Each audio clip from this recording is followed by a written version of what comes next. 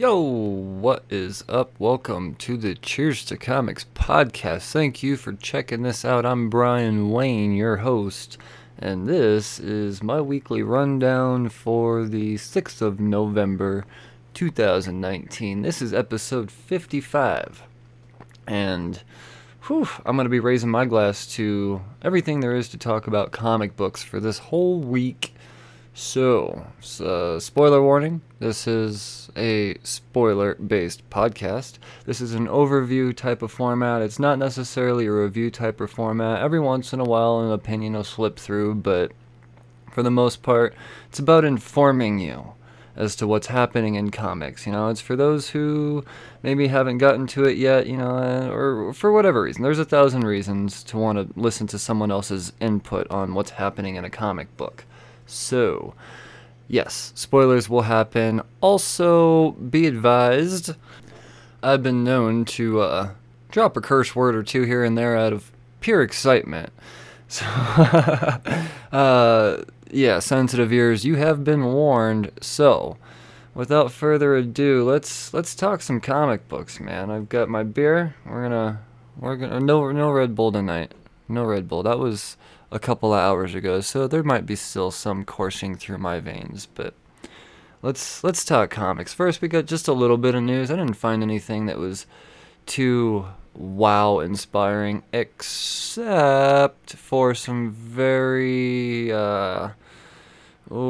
cryptic tweeting done by the one and only Tom King. We all know Tom King. He's got all types of shit happening, Batman's ending for him soon. He's only got 3 more issues on Batman, believe it or not. Then he's doing Bat and the Cat, which is going to last a year, because that's going monthly. And he's doing an Adam Strange project with Mitch Gerards again. And he's doing a New Gods movie. But he's also has teased some Watchmen stuff. He put out this cryptic tweet involved Watchmen 1 through 12 single issue, doing some studying for some future work or something along those lines. That's not what the tweet said verbatim, but you get what the fuck he's saying. I think that's pretty, come on. Watchmen is, I guess it's as relevant as ever. We got a show that I haven't made it to yet. I think I'm going to wait for it to all be over and binge it, because I'm not on the internet enough anymore to have shit spoiled for me as much as it used to be, so I'm not as worried about all that anymore. Besides all that, yes, Watchmen, we got, Doomsday Clock is becoming a thing that's going to be ending soon, so apparently it's going to make it before 2020, so that's good, right? So, that was really the only tidbit of news, but I still find that very, very intriguing. There's lots to be taken from that. This show. So, without further ado, let's get on to talking about comics. I've got 12 comics I'm going to run down for you, and I can honestly say that at least 10 of these are in the running for best story of the week. That's how good they were. And I got a deep list of honorable mentions as well, so be prepared. We're about to talk a whole lot of comic books. We're going to start with Dark Horse. We're going to talk Berserker Unbound, number 4 of 4. The story has come to an end.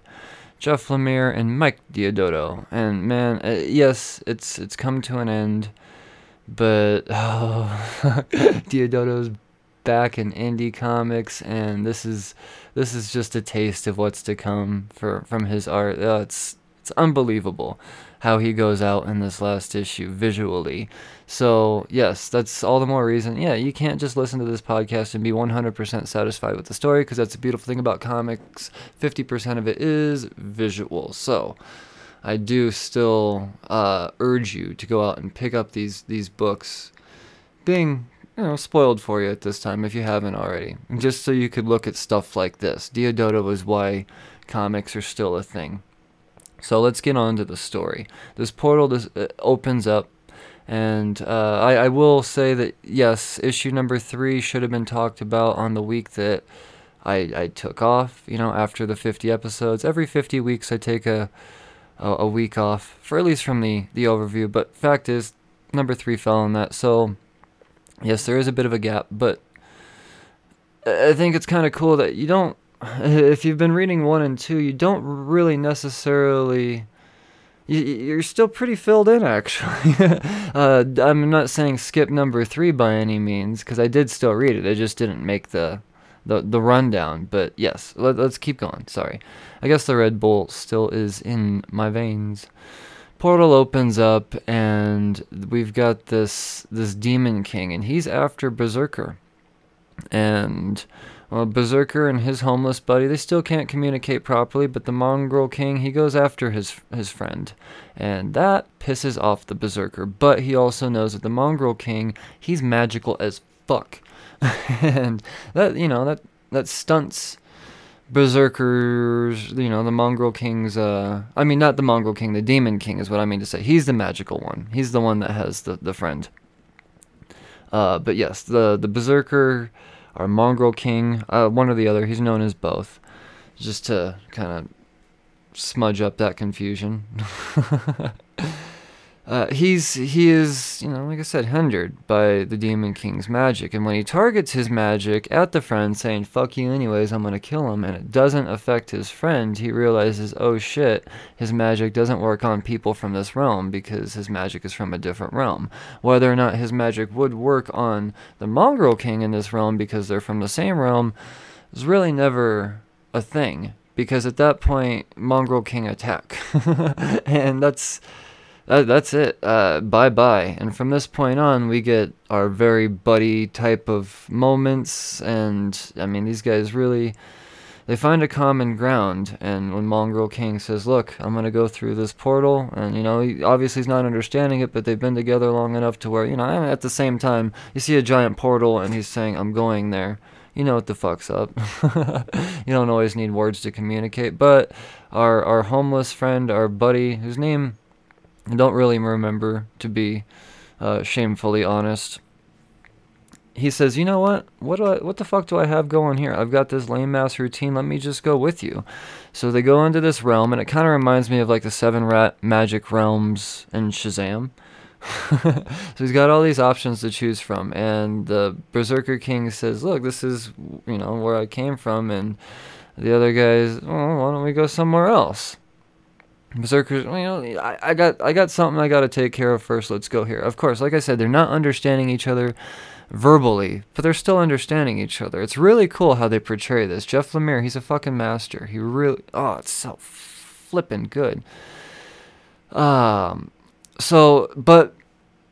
they go back to Berserker's realm, and then he sees the bodies, the corpses of his fallen family, and that's when there's, the other guy, our homeless friend, he pulls out his picture of his family that's not obviously a thing anymore.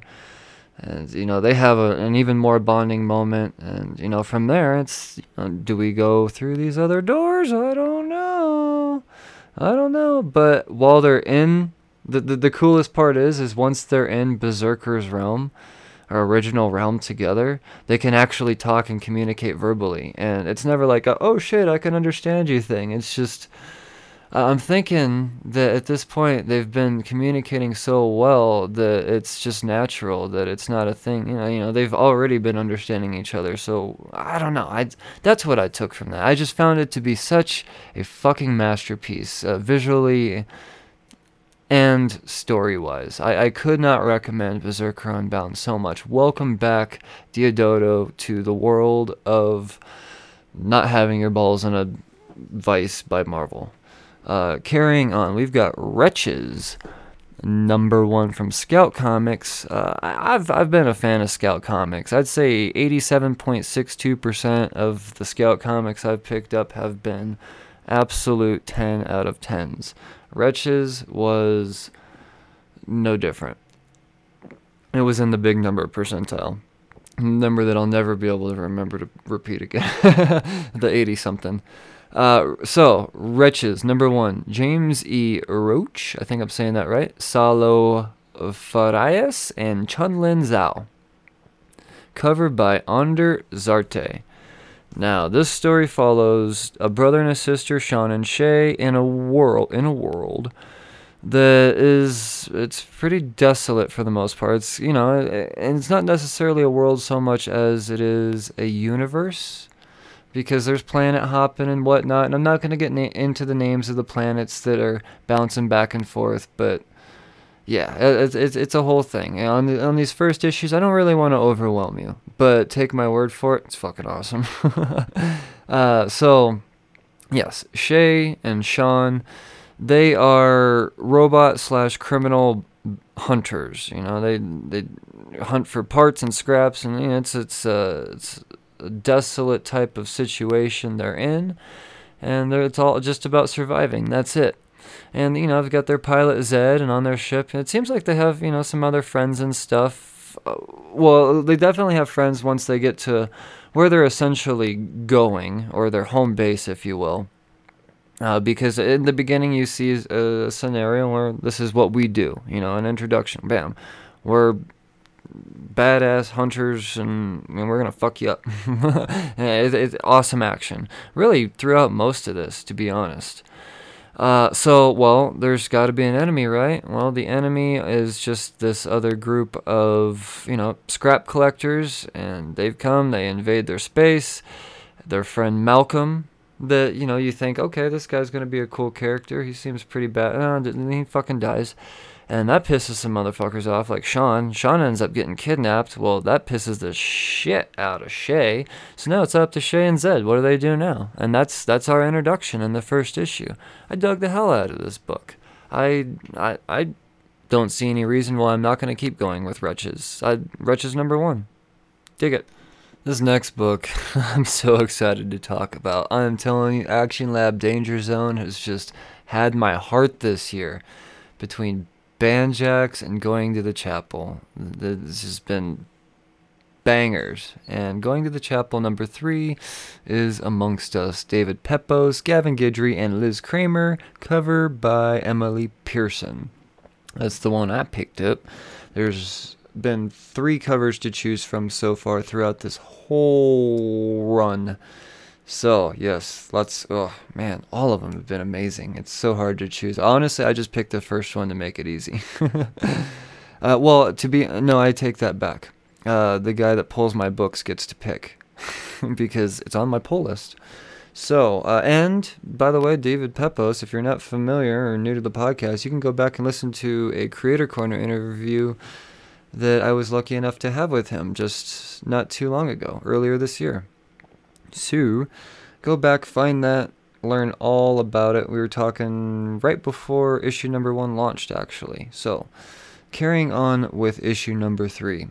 This is just full of awesome sequences. So it starts out with Granny. She's slipping one of the robbers an Ambien and the cake. You want some cake, Sonny? Oh, sure thing, Granny. You're not such a fucking raging bitch after all. No, he passes out. He's got the shotgun. Had the shotgun. Granny's got the shotgun. Meanwhile, Emily and Tom, they're planning their escape. You know, people still haven't caught on that Emily is perfectly cool with Tom. That's how fucking clueless her family is. But Emily, yeah, they're planning their escape. They have this whole sewer thing. Look, we can make it through this way, and yada, yada, yada. Can't go through the doors, because at this point, the doors are rigged with the bombs because of the thing that happened in issue #2. See issue #2. Meanwhile, Granny Harriet, she's got that shotgun. What's happening with that shotgun? Granny goes after Tom when she sees him with Emily.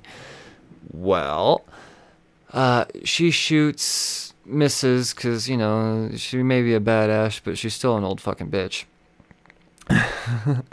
And there's a tussle at this point because the other bad Elvises are like, oh shit, this is bad. So there's a tussle, and Jesse, he realizes that, well, fuck, Emily's about to get shot. She's right, shotgun's pointing at her. He jumps in front of the way in the nick of time because guess what? He gets shot. It looks pretty fucking dire. Everybody just assumes that he's dead because he just took the blunt of a shotgun blast to the chest. The thing is you don't really see any blood. You see just like some smoke coming off his chest. So that's my first indicator, like, he gonna be cool. No one else gets it though. I'm telling you, these fucking people in this family are not the smartest. And that has nothing to do with the writing. I think that's purposely saying, look how fucking dumb these people are.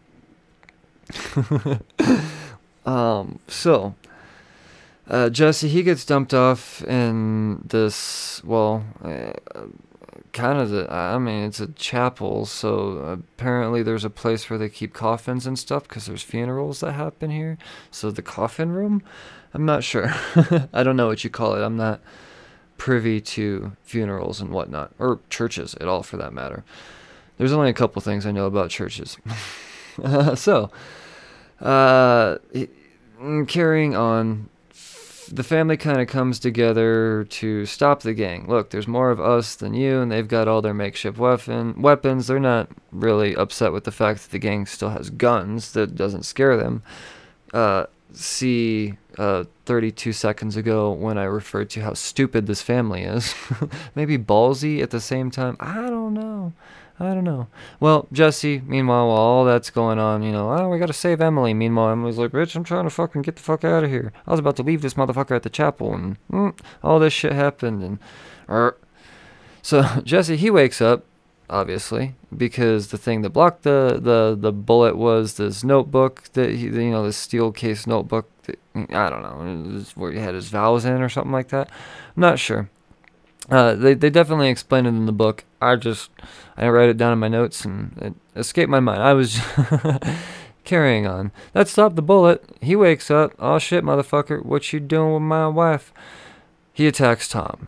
Well, when he attacks Tom, they go through the door. Well, remember how I said the door is rigged with bombs? You can't open the door? Well, the bomb has now started the countdown. Emily realizes this. So, being as smart as she is, she now has the shotgun, by the way. She goes up to the steeple in the chapel. One of the things I know about churches is churches have steeples, and in steeples, the other thing I know about churches is bells. Are bells? So she shoots the thingy that makes the gong thing, and it falls down. It's really big and heavy, and that forces the bomb down underground. Problem: down underground is where the sewers are. Sewers, where they were going to go through and get out. No, once again, they are trapped. But what they do kind of have going for them is the sheriffs, they're like, get the fuck out of here. They said clear the zone, so they've kind of created a wider distance. So that could mean something in the fourth issue. I'm not sure, but the perimeter between them and the church radius has been expanded. Well, when Jesse walks in on Emily and Tom, says, get the fuck out of here, motherfucker, he kind of senses Emily's, more feelings towards Tom kind of situation. And, he's fucking, fuck it. And that's the type of drama that it leaves off with. So we've got comedy to begin with, a whole lot of action all throughout, and drama at the end. I don't know if there's anything this book isn't capable of delivering. Pepos is a fucking master. The dude knows his crime. Gidrian Kramer on the art, it's beautiful. This book could be portrayed in so many artistic styles, but I think it's just as simplistic and beautiful and perfect as this has all been. I don't have enough good things to say about this series, and specifically this issue. This has been, admittedly, my favorite issue so far of the run. Well, I really went on and on that one. Let's move on to the last indie book of the week. See how long I take on this one. Like I said, fucking all of these books were so great this week. This may be an extended podcast. I don't know. We'll see. I'm not sorry, though, because you guys really do need to know about this stuff. So my most hyped up book on pull list priorities last week, I believe, was Undiscovered Country. I said this is the next big thing. This will be a Walking Dead type of I need to find it issue number 1 book. It's already signed on for something. I don't know if it's a movie or a series or whatever, but it's going to be massive in popularity. And the world's largest comic book store, Mile High Comics, my local comic book store, they ran out. And I did say, hey, you need to get 100 of these. They ordered 60, and they did go to try to order 40 more as soon as I said that, because thankfully they listened to this podcast, and yeah, that's pretty awesome. But whether or not they are able to get those issues is I don't know, because this book is sold out like a motherfucker, and rightfully so after reading it. This is massive. Scott Snyder, Charles Soule, Giuseppe Camuncoli, Daniel Orlandini, and Matt Wilson. Whew. Whew. Alright, guys. I'm going to try to do this quick. There's a sky virus. That's the thing. There's a sky virus.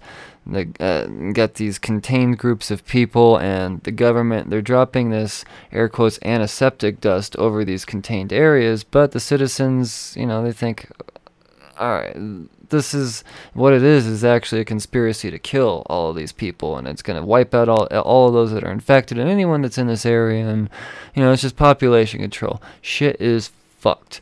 And then we meet our two main characters. We've got Charlotte Greaves and Pavel Bukowski. Now, there are several characters that are introduced into this, but for this first issue, I'm just going to talk about these two specifically by name. Just because, I don't want to muddy this up.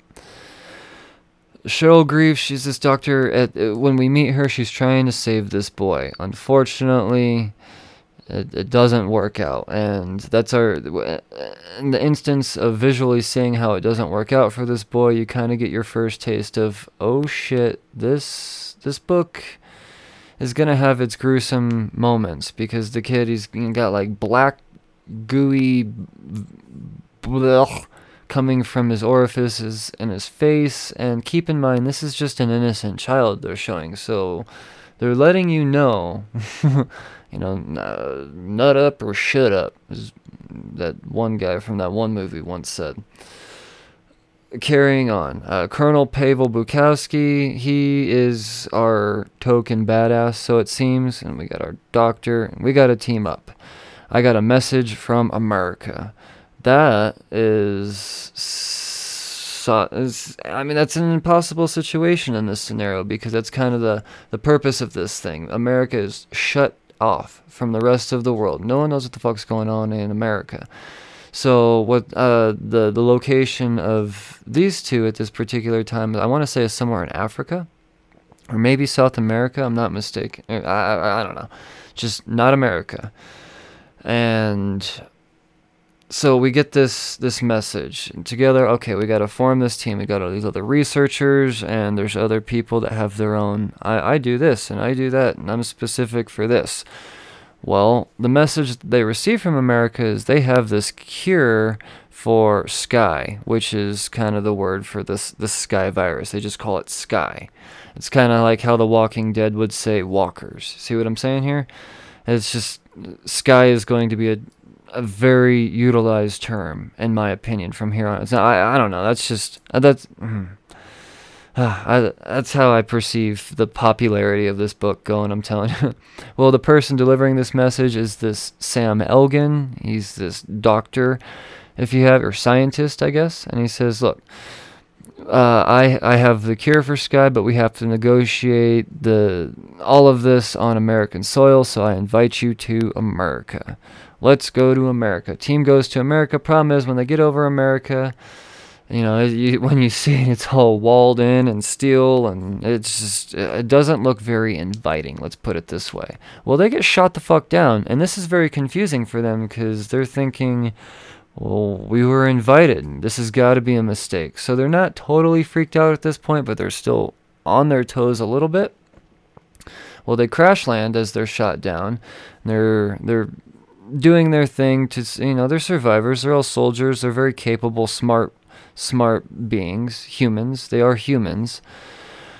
And the reason why I stress they're humans is because from here, once they land in America, we realize that this book takes a turn that was not expected based off any solicitations or hints or anything at all. This is a very non-human world in America, and a very non-American type of situation. The pilot, he gets separated, and they see that one of these, I'm just going to call it a creature for now, has the pilot, and he just fucking steps on his leg, breaks it, no problem, no remorse. You're not from here. What the fuck are you doing here? You are going to suffer because of it. The crew sees this from over a hill in the distance, and they realize, we're not going to go say hi. Let's go around. Well, when they go around, they're they're still confronted by these creatures because the creatures are chasing them at this point. That's what's happening. Yeah, the creatures are chasing them. Well, they are saved. They're saved by this group called the Silent Minority, and it's really at this point, I believe, it might just be one person.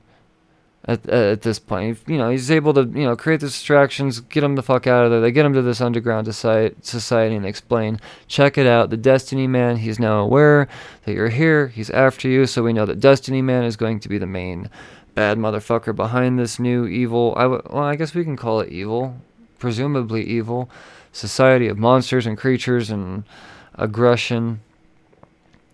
Well, they're taken to the air quote leader, and it happens to be this Sam Elgin. So he pulled a little whoopsie woo, I had to get you here somehow type of situation. But the ironic thing is he's got the whole Uncle Sam going on, and he gives I want you to save America. And fuck. That is issue number 1 of Undiscovered Country. And yes, I did go in deep on that. Man, these indies really fucking killed it this week. It just goes to show how comic books are so much more than just superheroes and Spider-Man and Batman. Not that there's anything against any of that at all, because if it wasn't for that, indies wouldn't be a thing. But, oh man, I just talked about 4 completely different types of independent comic books that were all equally 11 out of 10 star rating books. So, fucking A, man. Fucking A. Undiscovered Country. Scott Snyder, Charles Soule. I hope this is one of those things that we're talking 150 issues. I would love to see it. And it's an Image title, so we know it's very, very capable. Selling out, guys. Selling out. Get you some Undiscovered Country. Let's move on to DC Comics now. We got Justice League number 35. Only a couple of DC books to talk about, but they're both really fucking good. Justice League number 35, Scott Snyder, James Tynion, Francis Manpool, and Hi-Fi, covered by Raphael Albuquerque. One thing I do want to mention about the DC books this week is they had these acetote, I don't know words, therefore I podcast. These 2-in-1 type of covers, you got see-through on the top and you lift it up and like, oh shit, it's different. So, I don't know, it was really cool. This one, it was, I don't know, you got to see it for yourself. You just got to go buy the book. Well, let me put it that way. So, shout out to Raphael Albuquerque on his cover this week. So, the heroes of all the timelines have now gathered at the Hall of Justice, and Luthor's symbol is appearing in the sky, as we have witnessed throughout several DC titles, and all throughout DC. And I do appreciate the fact that that's pretty cool. At the end of a lot of these DC books, Nightwing, pretty much all of them, you look up and like, oh shit, fucking shit's happening. What's that? And you see Luthor's symbol. Well, it really is kind of signifying, yes, the bad have won. Everything was thought to be good, but something happened out in space. Shane and Hawkgirl, they've kind of failed on their part. And, I mean, it wasn't all their fault, obviously, but still, yeah. Well, I'll get to them in a second. We got to cut to what Perpetua's doing. She's got all the power now, and she's wiping out multiverses. That's what she came to do. She came to bring the pain. And I believe she starts out with Earth 5. I want to say it's Earth 5. She wipes it the fuck out. And we get a really cool sequence of all of that. Cool. God damn, Brian.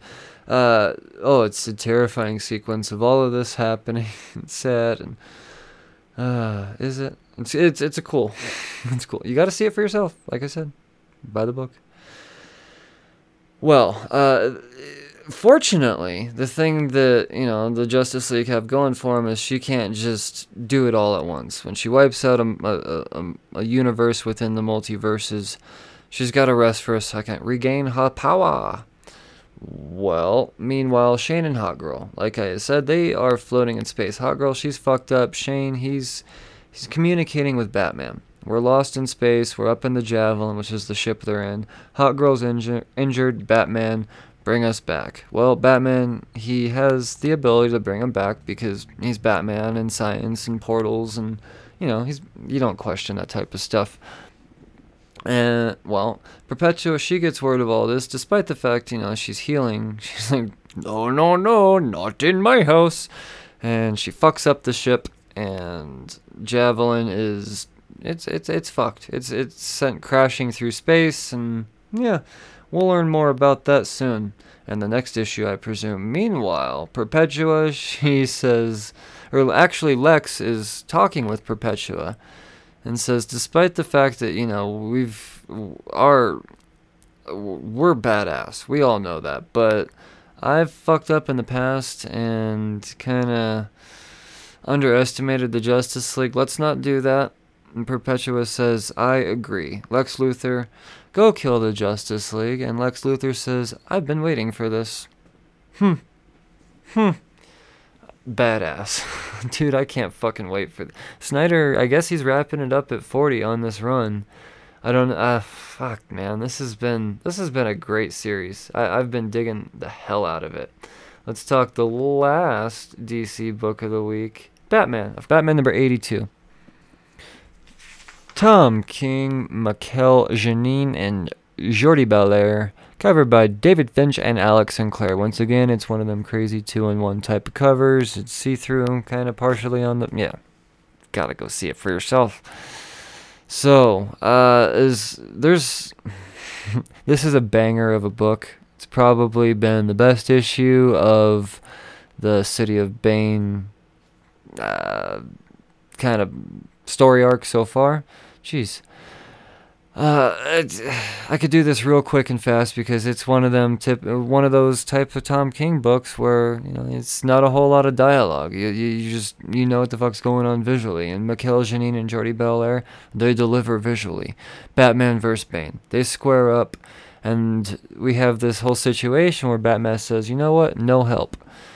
Bane says, no Catwoman. He says, not her city.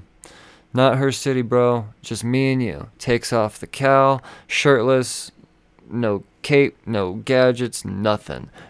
Bane disconnects the venom. Bane likes to fight naked. Thankfully, he does leave his pants on. But so yes, 1-on-1. Immediately, as soon as they square off, Catwoman's whip comes in. Batman don't give a fuck at this point. He really does not. God damn, this is so fucking cool. So we get a Bat-Cat versus Bane fight, and it is bloody. Catwoman rips the fuck out of Bane's face. Batman, check it out. Batman breaks Bane. Yes. I would say probably single panel of the week as far as... Yeah, no.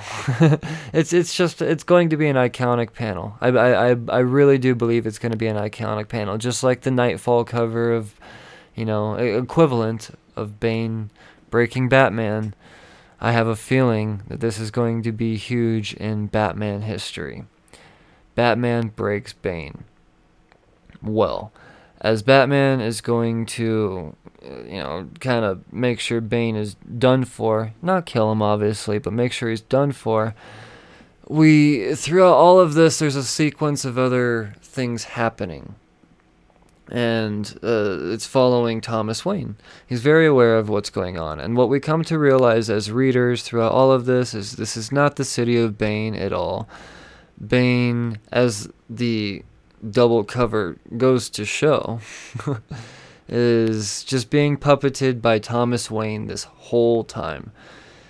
Thomas Wayne, he makes his way towards the Bane and Batman fight, and as Batman's getting ready to fucking suplex Bane, his Bane up over his head, shoots Bruce Wayne in the stomach.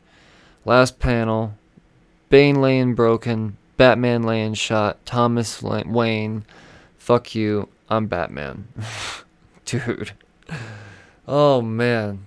See, this is why I don't lose faith in titles that I have great confidence in the creative team. Not everything is going to be for you. Yes, there have been some story arcs since I've been covering Batman that haven't been necessarily favorable on my behalf. But this is just one of those ones where this is going to be a trade that everybody's going to want. Just like Volume 3 of this run that Tom King did from back when it was the whole Rebirth thing, the I Am Bane.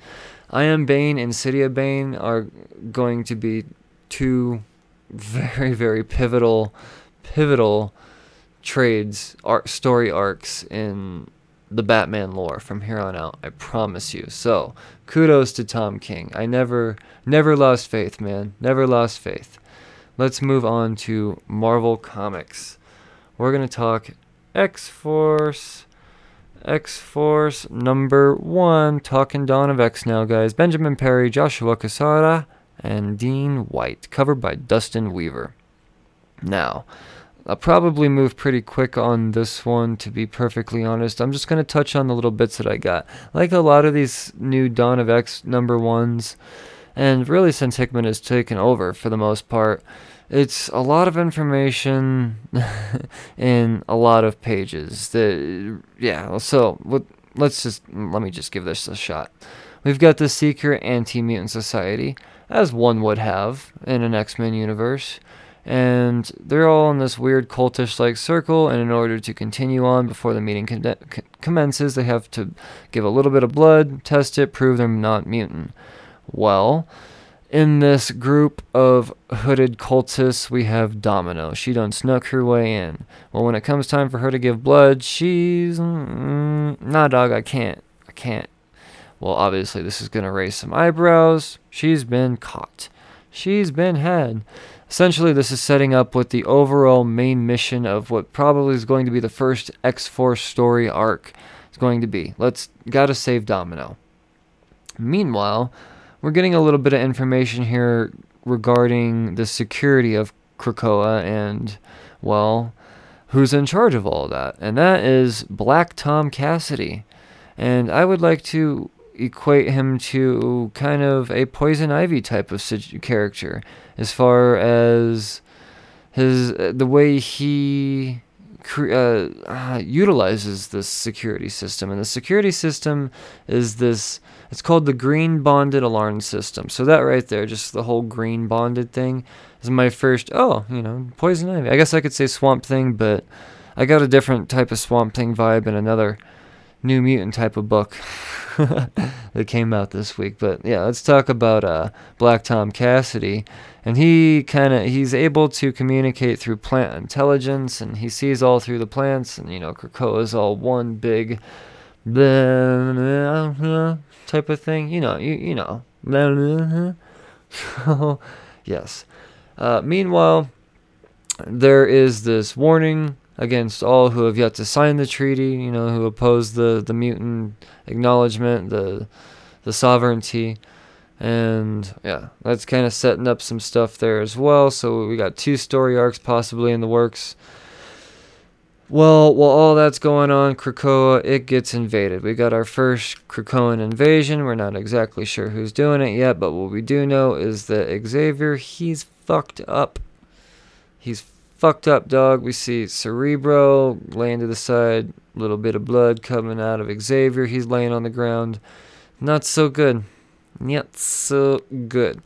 So, essentially what they're setting up here is I've been led to believe the CIA type of team that we're getting out of this. And, I guess what's to be expected as far as more characters in this, because I really only mentioned Domino and Xavier now that I think about it. Wolverine and Beast are definitely a part of this. Kid Omega is mentioned in it as well. So, yeah, no, I'm going to keep going with this one for at least the first story arc for sure. It was up and down as far as the pacing went for me, but in the long run, I still found the overall we gotta rescue Domino type of situation to be pretty intriguing. let's keep it going. We're going to talk Immortal Hulk now. Immortal Hulk number 26. Oh man, we got a new story arc, baby. This is Legacy numbering 743. Al Ewing, Joe Bennett, Roy Jose, and Paul Mounts. This team back together again, covered by Alex Ross, as he has been doing for 26 issues straight now. So good on you there. Alright. What's going on here? This is some dark shit.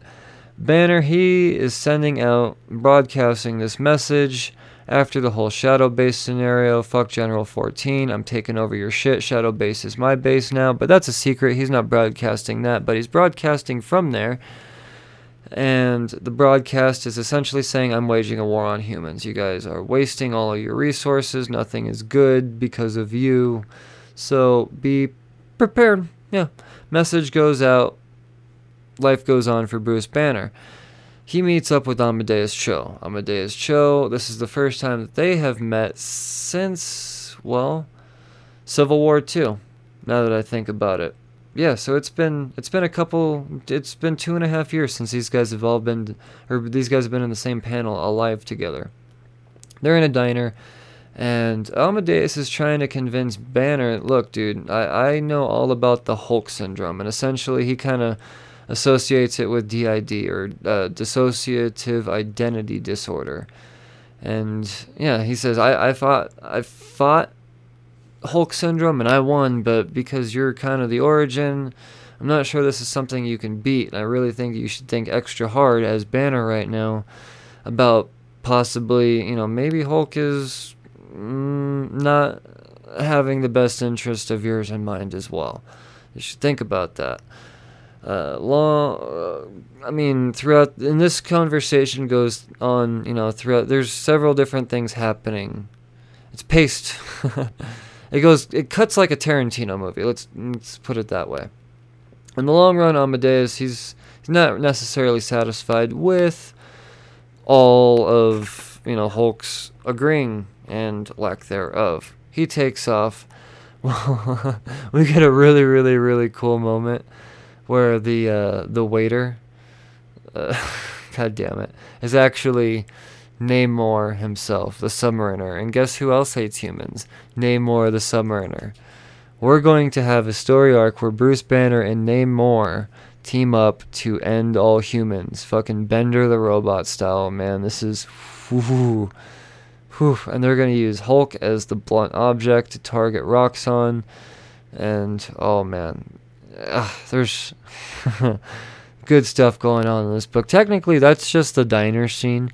There's other instances and scenarios popping off and on between McGowan and Sampson debating Hulk's motives and whether or not, that's something that should be admired or followed or rebelled against at this point, because they're all in Shadow Base themselves. And Immortal Hulk, man. Immortal Hulk. And it doesn't leave out the horror aspects as well. It's nothing that I personally touched on verbally throughout this podcast, but you'll have to notice it for yourself when you're going to read it. I once again, highly recommended. 11 out of 10, man. Moving on, Savage Avengers number 7, Jerry Duggan, Pat Zurcher, and Zava Tartaglia, covered by David Finch and Frank Darmada. Two scenarios going on here. It starts out with Elektra delivering a message to kind of an astral projection of Doctor Strange, but useful nevertheless. Kind of saying, look, this is what's going on with Voodoo. After all of that shit that happened, see last 6 issues, Voodoo is now taken by Kulan Goth. He's been drugged down, and that's what's going on. We gotta save Voodoo. And by the way, how come, Strange, you didn't take out Kulan Goth when you had the chance? Now this is what ties in the second part of the story, my favorite part of the story. Doctor Strange says, well, Kulan Goth, he possessed this amulet of his power called the Third Eye. And that clicks with Elektra, and she's like, hold on, does this amulet, blah, blah, blah, blah, blah, blah, blah? Well, if you were reading the last story arc, you know that Conan now possesses this amulet because that's how Conan and Kulan got originally meet. He's going for this treasure, and he knows how valuable this amulet is, and yeah. But I believe, if I'm not mistaken, Conan gave it away to someone. Man, I believe he gave it away to someone. So what's going on with Conan? Well, he's definitely being hunted at this point. And he's at this bar in this jungle. And there's this ops team after him, and they tranquilize him. And when he wakes up, originally when he walks in there, he's not just having a drink. He fucks some motherfuckers up because they come after him as well. So after he fucks him up, he has his drink. He gets tranked, wakes up. Bartender's still there.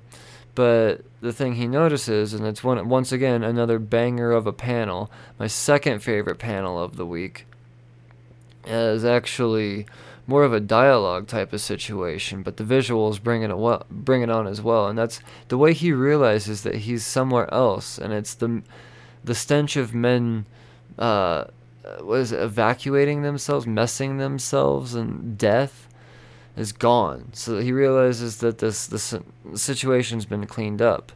So makes a run for it. There's another ops team out there waiting for him. There's no effect on him. He breaks through what seems to be this containment area, and this containment area is this recreation of where he was at. And when he breaks through that, he's in Latveria, and the person there to greet him is, of course, Dr. Motherfucking Doom. And he means him no harm.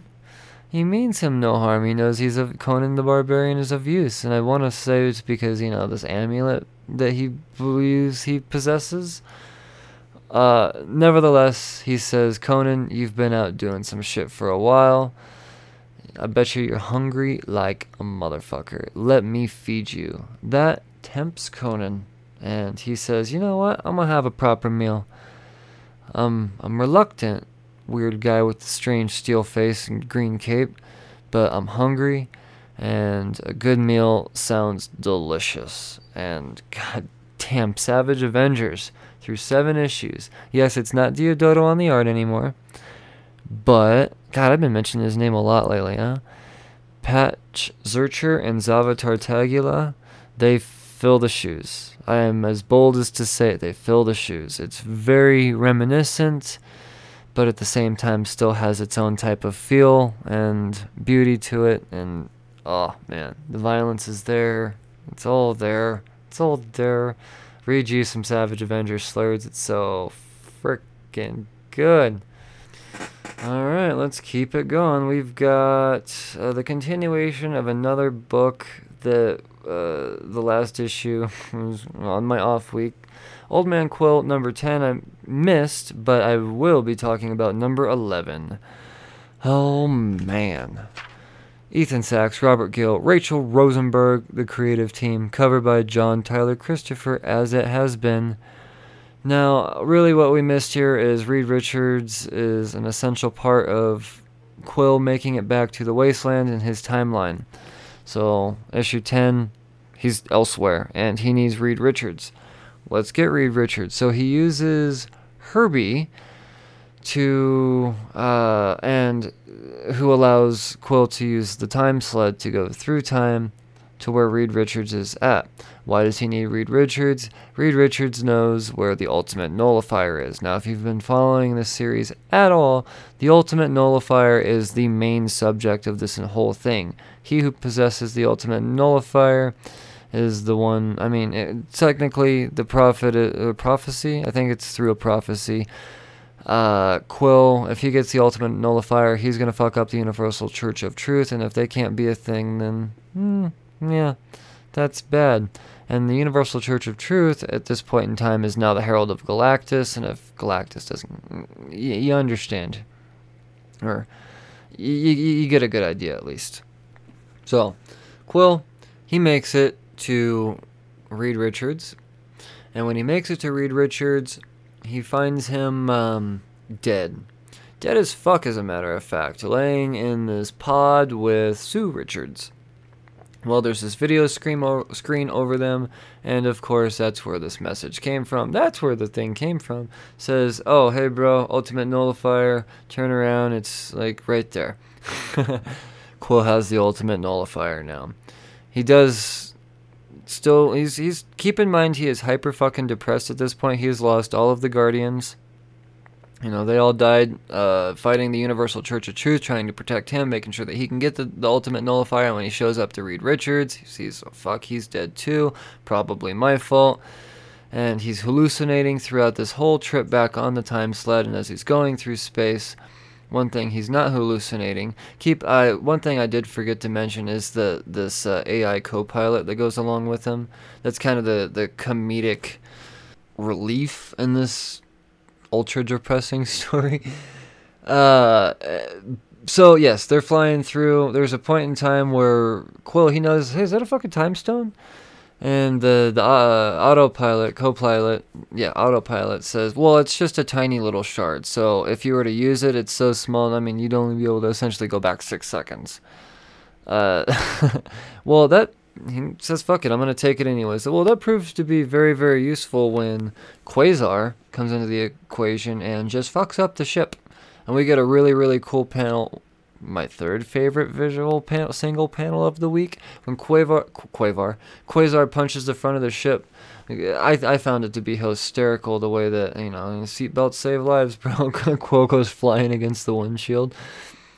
Well, 6 seconds back, the time stone seems to be of use.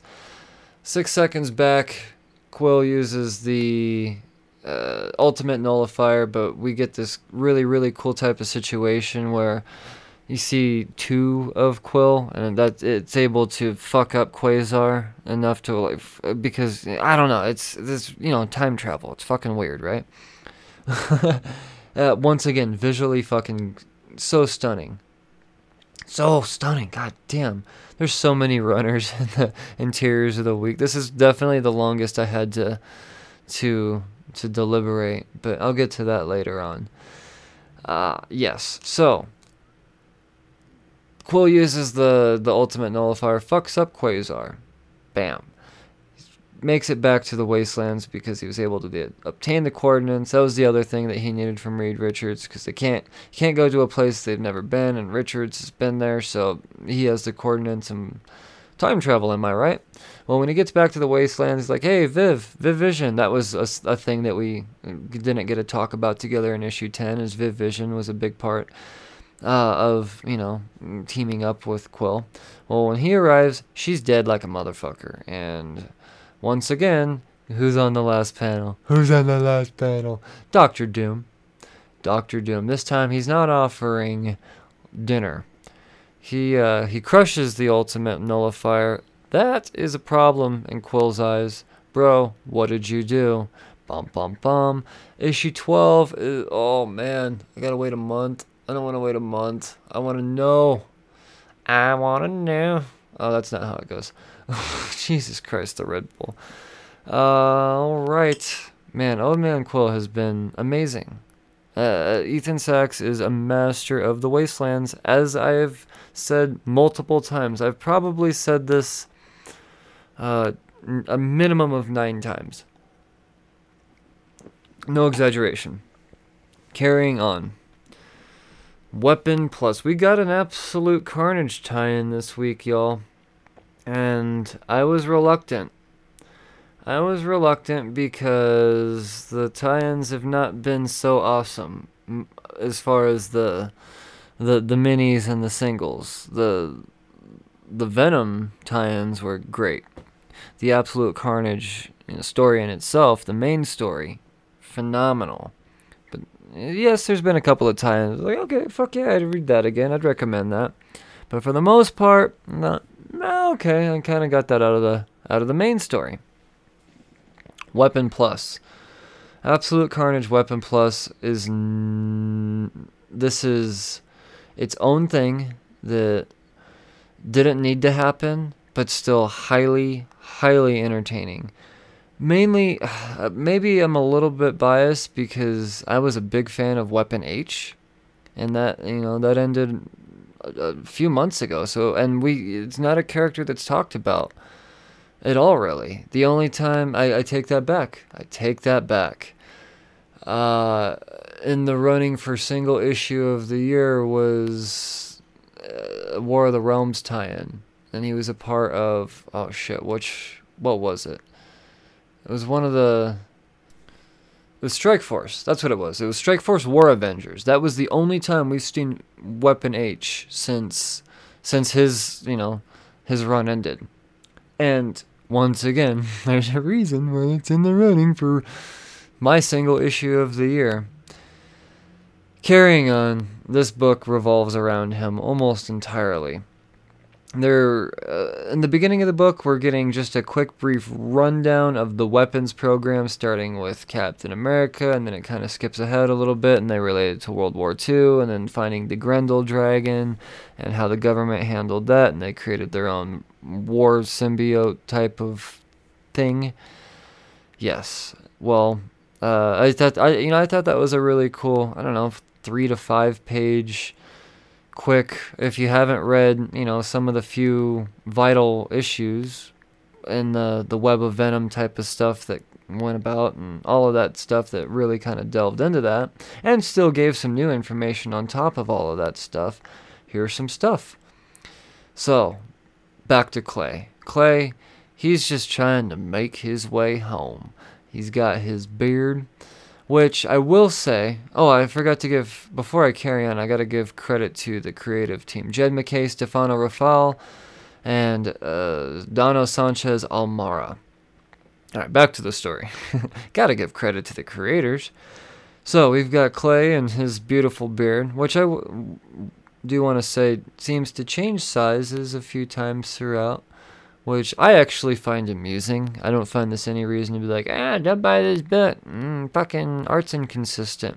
I find some inconsistencies to be humorous, because I think beard culture is hilarious. Mostly because I can't grow a beard. Carrying on.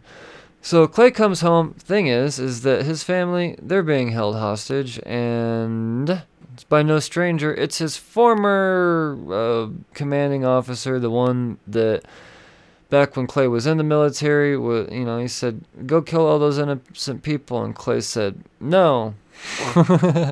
So they do kind of give a flashback of that, another perspective of that. I like how they, good shit, because it's not technically a new character. We do know this guy. But at this point, the hostage situation is leveraged, says, look, we've got to fight this thing called Carnage, this Cletus Cassidy. Now, keep in mind, the events of this book take place before issue number 1 of Absolute Carnage. So this is essentially a prequel type of situation. Normally, these type of timed out tie-ins frustrate me. Why, towards the butt end of the story, are we getting this takes place in the very beginning? Well, when you pull through and deliver a story that's entertaining, in the long run, it's all about being entertained, right? I can forgive that. And this is a book that's highly forgivable in this situation. So, but keep in mind, once you go out, or while you're going through this and reading it, the Carnage situation is still kind of new. No one knows exactly what Carnage's motivation is, and the whole spine ripping and all of that good stuff. Well, time to fight Carnage.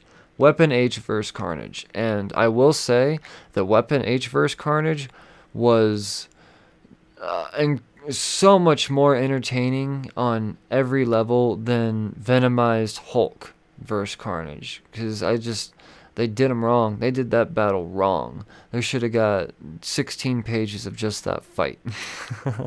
Sorry, I'm being cynical.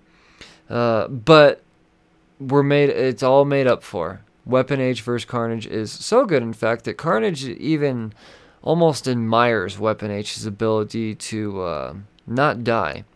And Carnage has no use for his spine. He's never been possessed by a symbiote at this point. He's still pretty fucking new.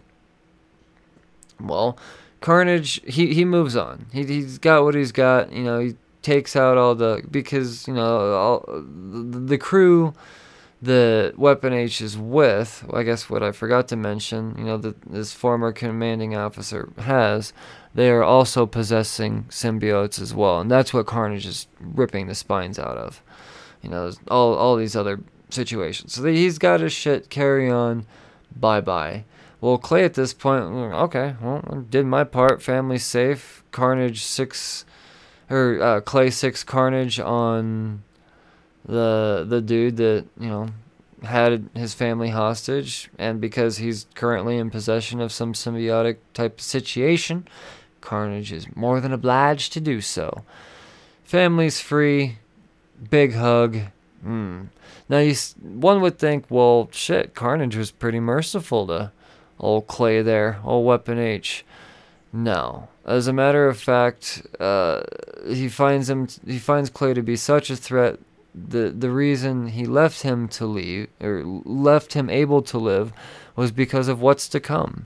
When Null arrives, the terror and pain that's going to happen throughout all of this is going to be so excruciating. He's going to wish that Carnage allowed him to die when they fought. So I found that to be very dark and metal at the same time. This book surprised me. I almost skipped it. I bought it. I was going to buy it regardless, just because got to complete the whole fucking series, because that's OCD. OCD and collecting is, damn, it's dangerous. It's a good thing that. Yeah, well, carrying on. Daredevil is going to be the last book of the overviews this week. Once again, didn't get to talk about the last issue, yada, yada, yada, yada, yada. But just what we get out of this issue gives us a pretty good insight as to what happened. One of the reasons that I didn't get to actually read the issue myself was because I received a misprinted issue. And I opened it up, and the pages were the variant cover, and then I continued on.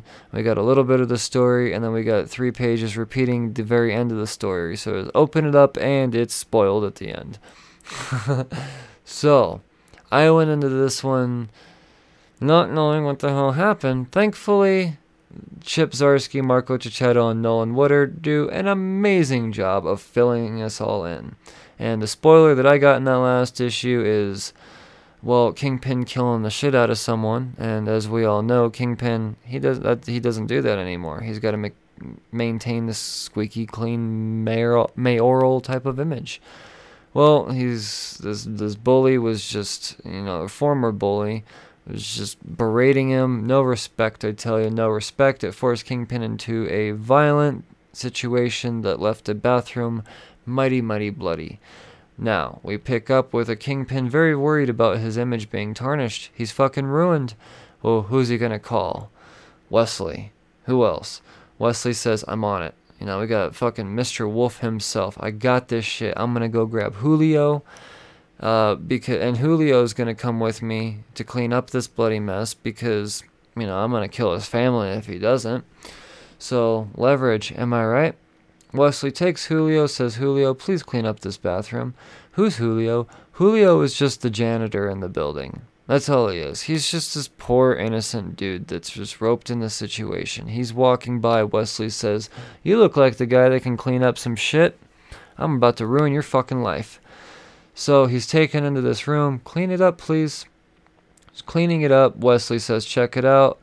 Don't worry, Fisk. I've got this shit. And Fisk, he is seriously emotionally fucking battered. He doesn't know what to do. He really thinks that he's ruined. There's tears coming out of his eyes. He's really breaking down to Wesley. Wesley says, cool it, Bullet. I've got this shit. We're going to set this up like a suicide. But you start thinking, while you're watching all of this happen, they dispose of the body in Julio's trash can. And you're thinking, well, how are they going to make this look like a suicide as I'm reading this? Well, as Julio starts to clean up, is just finishing up. He's almost done. Wesley says, "We got this, Julio. It's all done. Thanks, bud. It's been real. Carry on. We got this. You're good." Julio says, well, it's not all done. I'm sorry, man. It's still, some shit I gotta clean up. Wesley says, oh, dude, don't worry about it. We just gotta make it look like, it wasn't a murder. It's gotta look like a suicide. Okay. All right, man. See you later. Here's where things go terribly fucking wrong for Julio. He is going to be the one that's made to look like a suicide. And Wesley says, I'm sorry, dude. Your family's going to be compensated. Don't worry about them. They're going to be good. We're going to give them all types of shit, but you're dead now. Fisk, he grabs him, holds out his wrist. Wesley takes out a straight razor, and you can only just assume what happens from there. So he's going to be the scapegoat there. And, whew, yeah. But while all of that's going on, Daredevil is being trained by Elektra. We get a cool training montage, and, it seems things are looking up. He's starting to get his wits about him, and bam, bam, bam, able to land a strike on a blow to Elektra, and says, you're ready for phase 2. We need you to tap into blah, blah, blah. And they're kind of ambiguous as to what that blah, blah, blah. as I so dictionarily worded. Look at me go. Listen to me go. So, but what's going on with Cole? I'll tell you what's going on with Cole. He's cruising the streets. Couple of these punk ass motherfuckers are picking on this homeless guy. Cole ain't having that shit. And he well, for lack of better words, re-bullies them back. Don't do that shit. And yeah, homeless man, he's real grateful, and he says something that just really, really gets to Cole. And what he says is, we need more men like you. And the reason why this really gets to Cole is because lately, in the last few issues, he's really been questioning himself. He's this cop that's been dead set to go after Daredevil. And over the last couple of issues, he's realized that maybe Daredevil ain't so bad after all, on account he saved his life and all this other stuff. And yeah, well, just in perfect timing, as Cole breaks down, he's on the street, he's having himself a little bit of a weep. Hand is extended out to him, and you could probably guess who this hand is. And no, it's not the hand. It's not the hand at all. And normally, when you say the hand in a Daredevil book, you're thinking you're going to talk about the fucking hand again. Nope, it's Matt Murdock himself. And he's all hooded up and says, hey, bud, let's have us a chat, fucking, yeah, get ourselves a little bit of a buddy moment happening here. And this issue solidifies the fact that is definitely, at the very worst, tied for the number one ongoing Marvel title. Yeah, hitting shelves currently. It's been absolutely amazing. 13 issues of just pure fucking badass.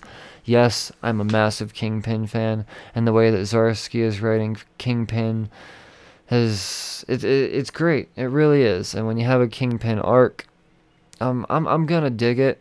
I really am. But when a Kingpin arc is really, really, really, really good, yes, I'm going to solidify it as an absolutely amazing book. And with Daredevil being just, I was not a Daredevil fan until admittedly the TV series.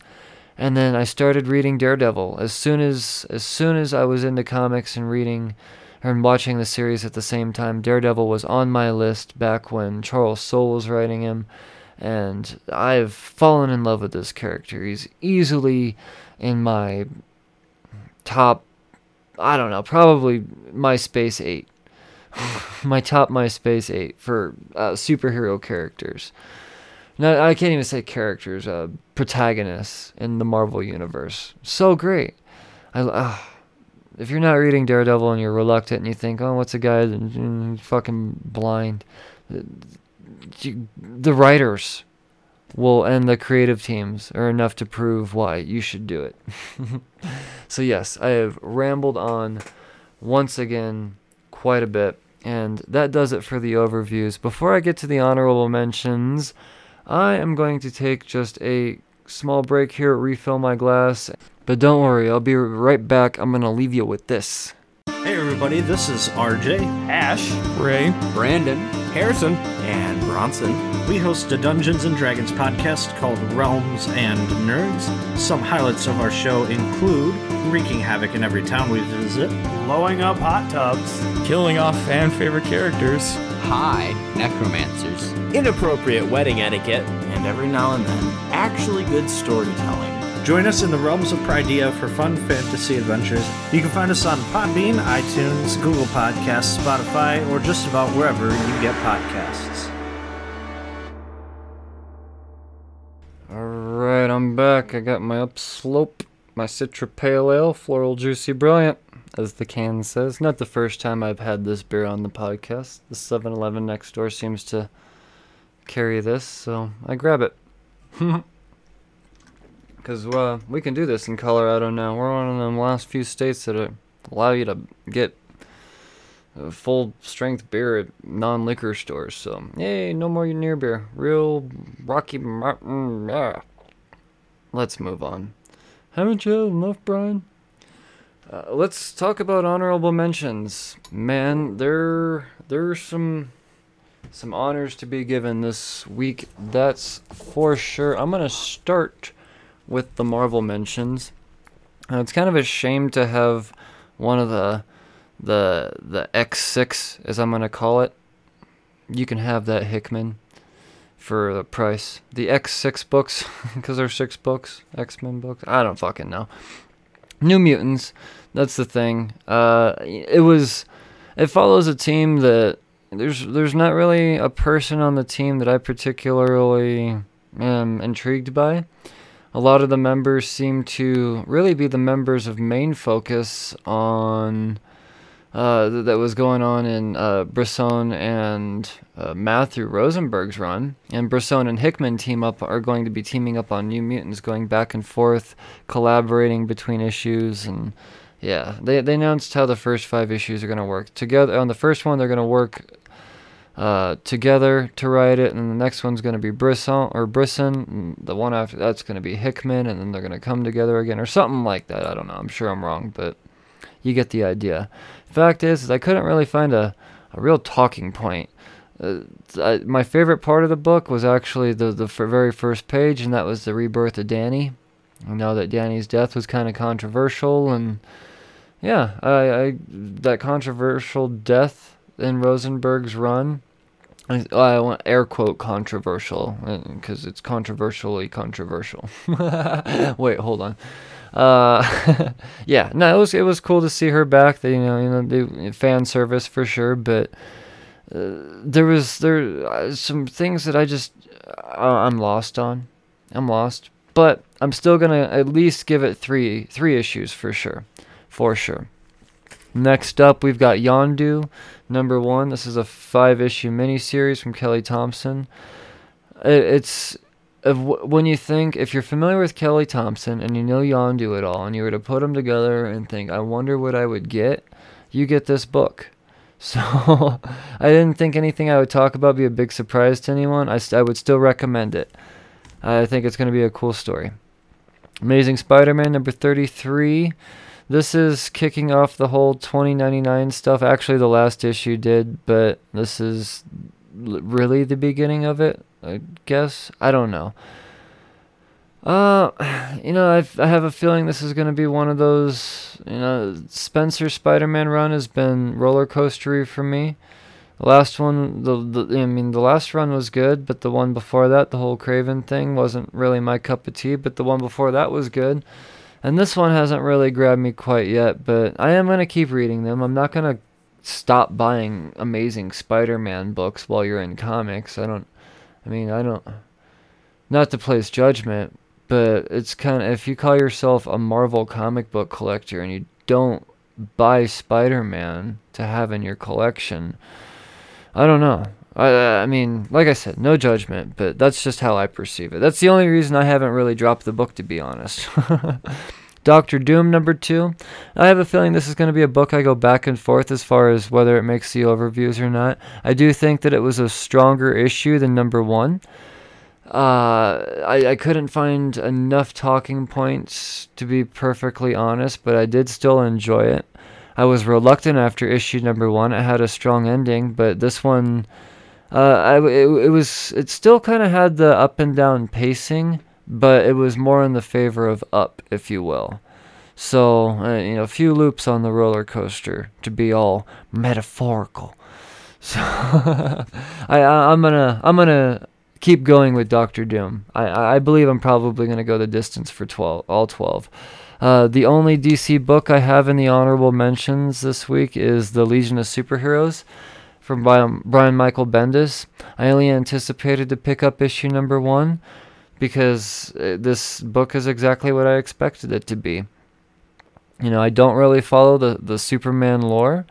I'm happy to have issue number 1 in my collection, don't get me wrong, and I thought it was a fun read. There was nothing wrong with it, but because it was exactly what I expected, me being overwhelmed by, and I don't want to say overwhelmed in a negative way, because maybe it's not as overwhelming to anyone who's read Legion of Superheroes before. This isn't an entirely new concept. This is a revitalization that Bendis is really, really campaigning. But, it's just a bunch of characters that I'm not familiar with at all in the 31st century, and it seems like it's going to be a whole lot of fun. I recommend it for... hey, if you're just getting into comics and you've got youngsters or something like that, and you just want to get into something pretty new that doesn't have a whole lot of popularity at the moment, which it will. Don't get me, it will. Like I said, it's not a whole brand new concept. Legion of Superheroes. Once again, I wouldn't not recommend it. It's just not my flavor is all. Marvel, I guess I do still have some more Marvel. I got a little skipped up in here. Oh yeah, no, I was way off. I have, this is a deep, I feel like I shuffled this up. Oh well, it's honorable mentions, no rhyme or reason, right? Miles Morales, Spider-Man number 12, Legacy 252. I'm kind of not reading the story arc anymore, and I have a feeling it's not that I don't enjoy this book. I feel it to be kind of like Amazing Spider-Man, one of the weaker titles, but that's not saying it's bad by any means. The bar's really, really high. There's been several issues and complete story arcs through, Saladin Ahmed's Miles Morales Spider-Man that I have really enjoyed. But the Ultimatum arc that they're doing right now just kind of lost me a little bit. I like the first issue, or kind of, I guess really the end of the issue that led into this arc, if I remember correctly. I liked how that all went down. But it's just, I don't know, Miles Morales has never really been my character, but I still kind of feel being a Marvel completionist and really kind of, for the most part, an ultimate fanboy. If you guys are listening to the podcast, it probably doesn't take many weeks to realize that I favor Marvel more than anything, just because, that's what was delivered to me as a kid. So I would probably, without exaggerating and lowballing, 75% of Marvel titles that come out, or at least I give them a try, and that's probably lowballing. But yeah, I've been happy with Spider-Man or Miles Morales, just not this arc necessarily. Unfortunately, it's been coming on heavy weeks is what's been the downfall. If it came on lighter weeks, like next week for instance is a lighter week, I'd be talking about the book, I'm sure. But yeah, what are you gonna do? Green Lantern Black Star, this is a 3-issue miniseries. I'm going to be grabbing these issues just because I don't know what's going to be coming out of them. I'm sure that there's going to be some new stuff that eventually is going to be potential key, but I wouldn't even, that's hyper speculative. There's no indication of any of that. I've been collecting Green Lantern because I feel like I should be, and it's Grant Morrison. Unfortunately, a lot of times falls on heavy weeks, and he's extremely wordy, and my experience of trying to do Green Lantern overviews in the past, I get lost and I feel stupid. So it's just because Grant Morrison's too smart for my piddly little brain. Liam Sharp's art is fucking amazing, but yeah, Black Stars, this 3-issue miniseries comes straight out of the last issue of Green Lantern, which the whole point of that whole rant was I haven't read. But I'm going to keep it going, and yeah, I don't know. We'll see. If it's something that you guys recommend, and if I get enough chatter, hit me up on Twitter or whatever. You guys know how to get a hold of me. Yeah, I will make the effort, but in the meantime, I'm just happy to have it in my collection. Oh, look, back to Marvel. Fantastic Four, number 16. This is actually this is the first Fantastic Four book that I did not read. And that's only because it's the whole point of origin thing, and I really dug the first issue. I take that back. I didn't read the second issue of the point of origin story either. So 15 and 16. And that's only because I don't feel like they're completely necessary. I'm a completionist. I'm happy to have them in my collection. And if there's any indication that, it's a story that, hey, no, this is super fucking cool, I'm going to go back and check it out for sure. But in the meantime, just happy to have it in the collection. Some indies. No One Left to Fight, number 5 from Dark Horse. Incredible. Issue 4 came on the off week, and I didn't feel comfortable talking about issue number 5, but I could tell you this. If you are a fan of Dragon Ball at all, then this seriously is the comic you always wanted. This last issue is absolutely incredible. It really is. The art somehow takes a turn to next level because it's been so consistently just vibrant and bright this whole time. There's just the way Fico Ossio delivers in this issue, just, I don't know, something seemed different to me and better. And, don't get me wrong, I admire the art style that has been incredibly consistent throughout this entire series. But it's so neon. It's so neon. And in this one, they don't dull down the neons, but I feel like they're just utilized differently. And I feel like that is purposeful in a brilliantly artistic fashion.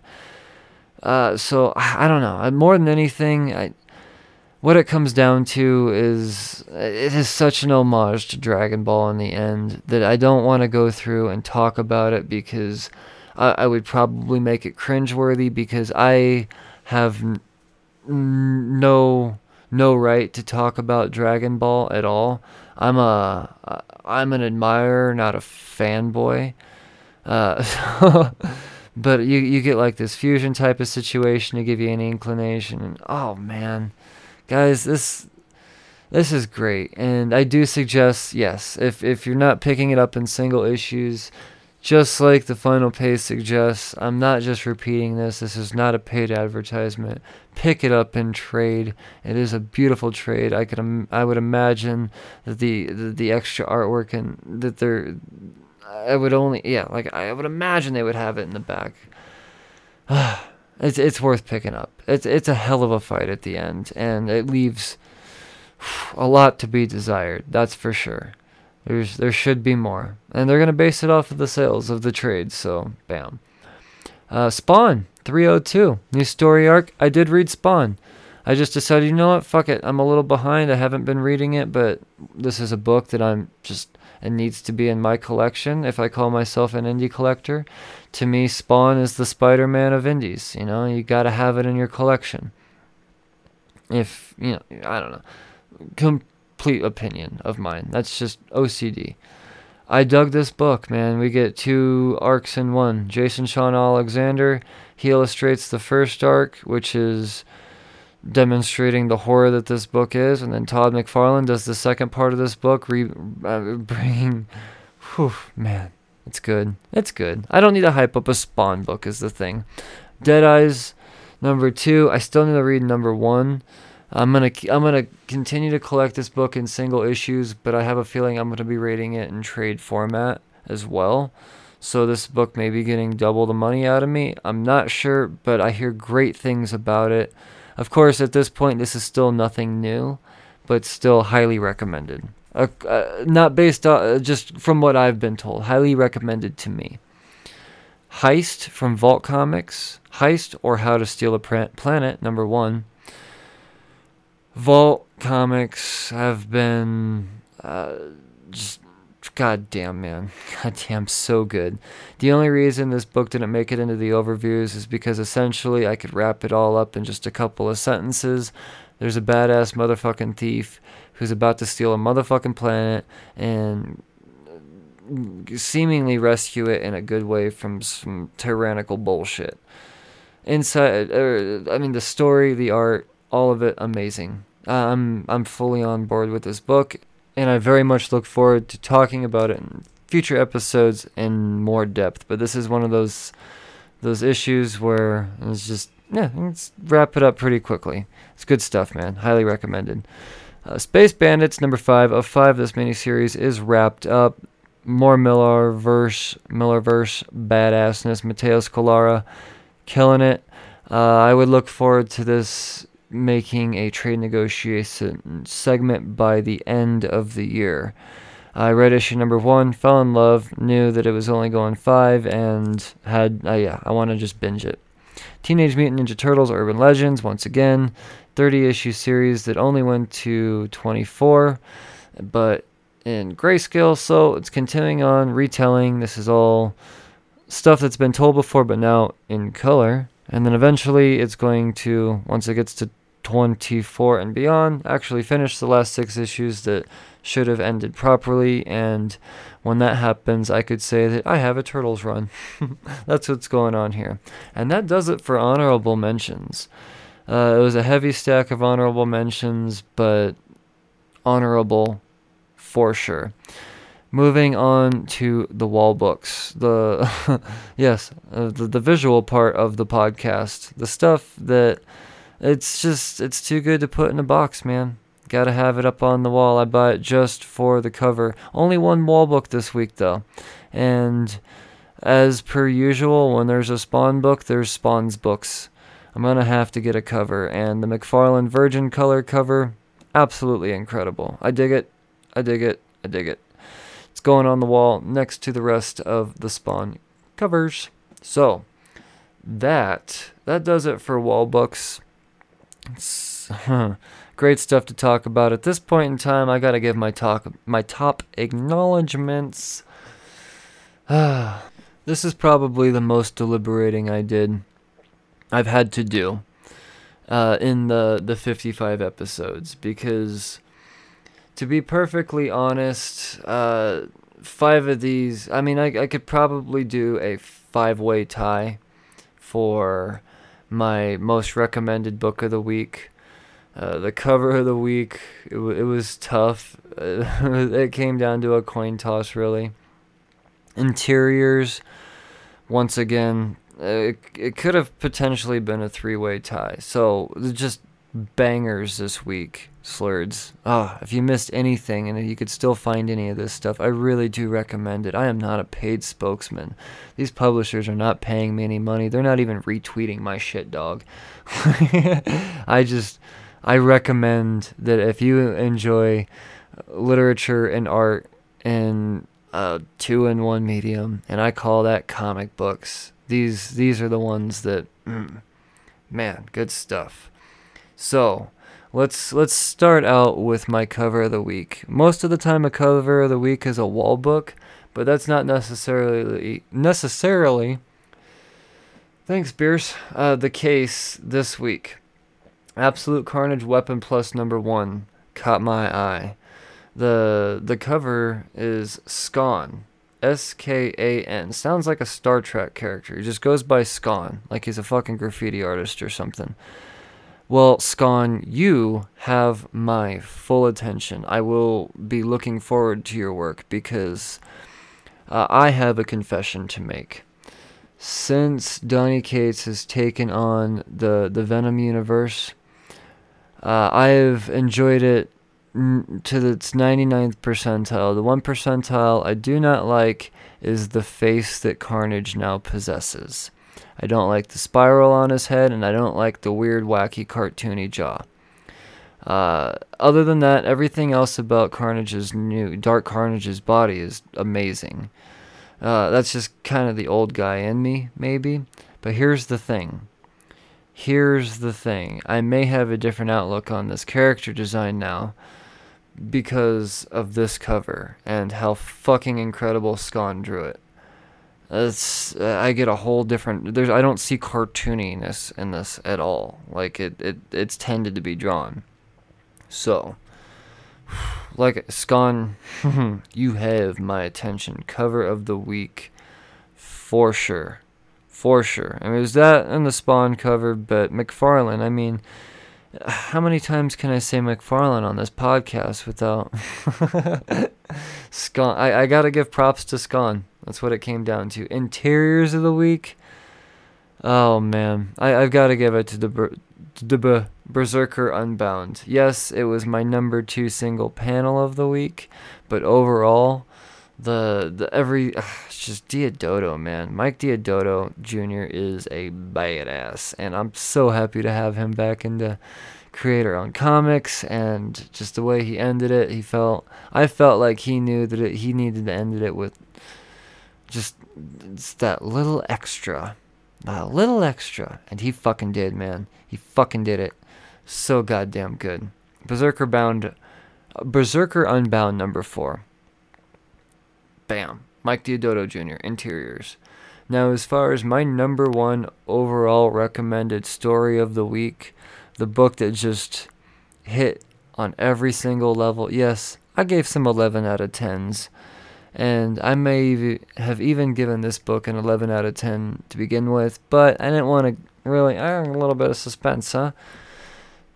Going to the Chapel, number 3, gets a 12. A 12 out of 10. Because fuck rules, right? David Pepose, oh man, he delivered. And I liked, I can go on and on about what I liked, but we got a huge gap, a 5 to 6 week gap between 1 and 2. And then we got just a 1 week gap, 1 off week between 2 and 3. And 2 was okay, we're setting up some shit. Okay, this shit's fun for sure, but tell me more. And then we got more not long after, and frig did we get more in issue number 3. This is an incredible issue. Action Lab, man, they are just delivering the best shit. And once again, I'm going to mention a book that's not even out this week, but the trade is out next week, so I guess it is relevant. I did mention it on Pull His Priorities. Banjack Season 1 from Action Lab, but David Pepose on Going to the Chapel. Oh, man. So fucking good. So cheers to all of y'all. My top acknowledgements of the week.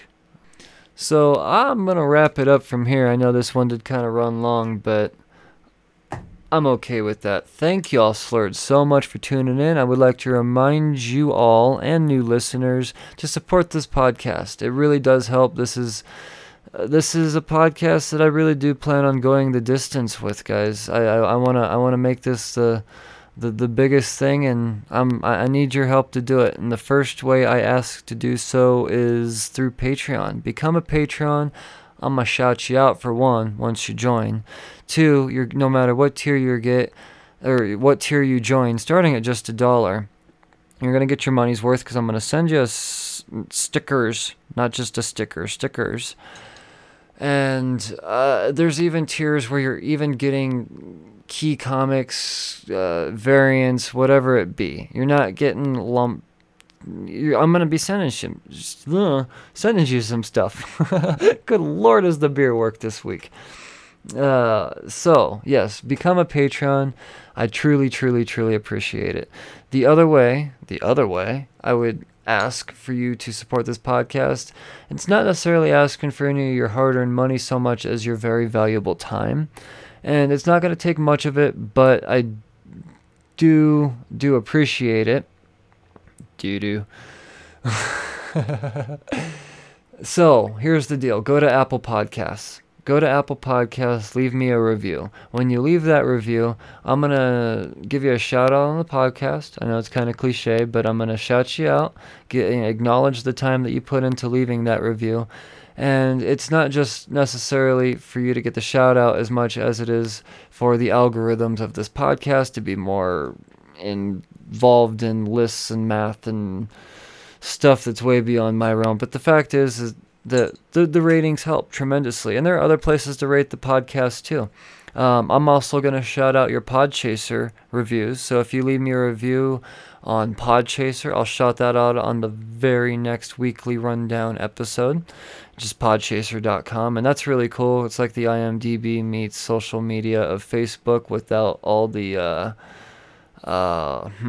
nauseating social media type of stuff. You just follow your favorite podcasts and creators, and you get a little feed, and it's really, really cool. And you're able to rate the episodes individually, and that's the type of stuff that I'm going to shout out. So leave something thoughtful, and bam, take your time, and I'm gonna let others be known, or let others know how badass you are. And yeah, well, you know what? I think that's gonna do it. If you have any questions, comments, concerns, you know how to hit me up on Twitter, Facebook, Instagram, or you can email me at cheerstocomicspodcast@gmail.com. And yeah, if you got something, you know, just mark it okay to read, and I'll read that too. You know, I'm all about use guyses. So, Slurds, you've been awesome. Thanks for listening all the way up until the end. Make sure you check out the featured promo podcast we had there in the break. And you Slurds, read responsibly. Cheers, fuckers.